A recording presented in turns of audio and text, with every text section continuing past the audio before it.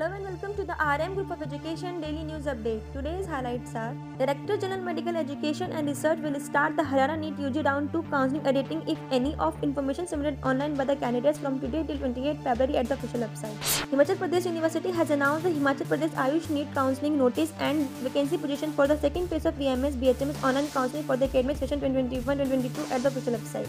Jharkhand Combined Entrance Competitive Examination Board will publish the Jharkhand NEET UG 2021 Round 2 counselling final state merit list at the official website. Department of Medical Education released the Madhya Pradesh NEET UG 2021 increasing MBBS seat in NL Medical College and Research Centre Bhopal and People's College of Medical Science Bhopal notice, and today is the last date of reporting at allotted medical dental colleges in person for document verification and admission. Department of Medical Education will release the Madhya Pradesh NEET UG 2021 first round of allotment result at the official website.